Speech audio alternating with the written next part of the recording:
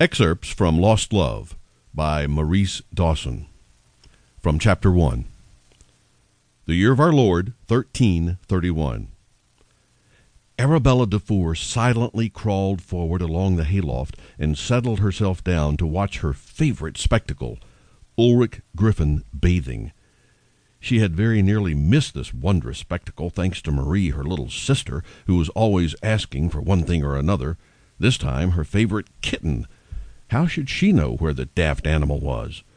She had helped her look for a few minutes and then hastily left to see Ulrich.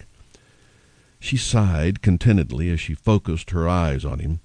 The water sluiced down his body, dripping off his lean, muscular torso. She smiled longingly and, placing her elbows on the floor, put her face in her hands, a dreamy look taking over her face. If only he would notice her. But Ulrich still treated her like a child. She was 13. There was hardly any difference in years between them as far as she was concerned. He was 19. Yet he could not see her for the woman she was. He only had eyes for Maribel, her cousin. She pouted. It wasn't fair. Later in Chapter 1. 9 years later. Arabella stomped her foot angrily. "But I do not wish to marry him." Her father regarded her angrily. "Thou wilt do as thou art told, Arabella. This marriage will go ahead as planned, whether thou art agreeable or not."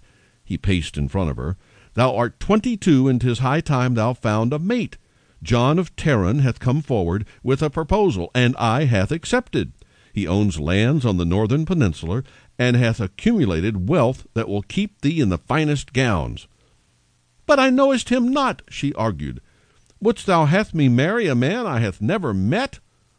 "Aye, daughter, I wouldst, for I hath met him, and approved him myself. I wouldst give thee to no other man."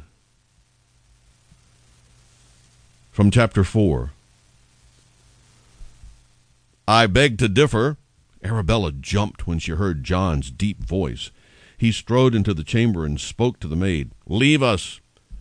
Esme set the tray down on the dresser, her eyes big in her face. "I will return later to collect it." She promptly left the room as she was bid. Arabella stared at her husband. Part of her was still angry, the other wondering what her latest outburst would earn her. He folded his arms and walked over to her. "Tell me, my lady, hast thou learned anything from thy spanking yester eve, or do we hath to repeat it?" Arabella's heart thumped loudly in her chest. Repeat it? Oh, no. Her anger quickly disappeared, replaced with contrition. She swallowed hard before answering, "Nay, my lord." He stared hard at her, and she did her best to look humble. Her bottom was still sore, and the idea of receiving another spanking so soon was unthinkable. For a moment she thought he was going to carry out his threat, but her face must have convinced him otherwise.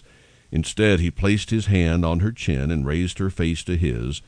"If thou dost as thee art told today, I will allow thee the freedom of the castle tomorrow.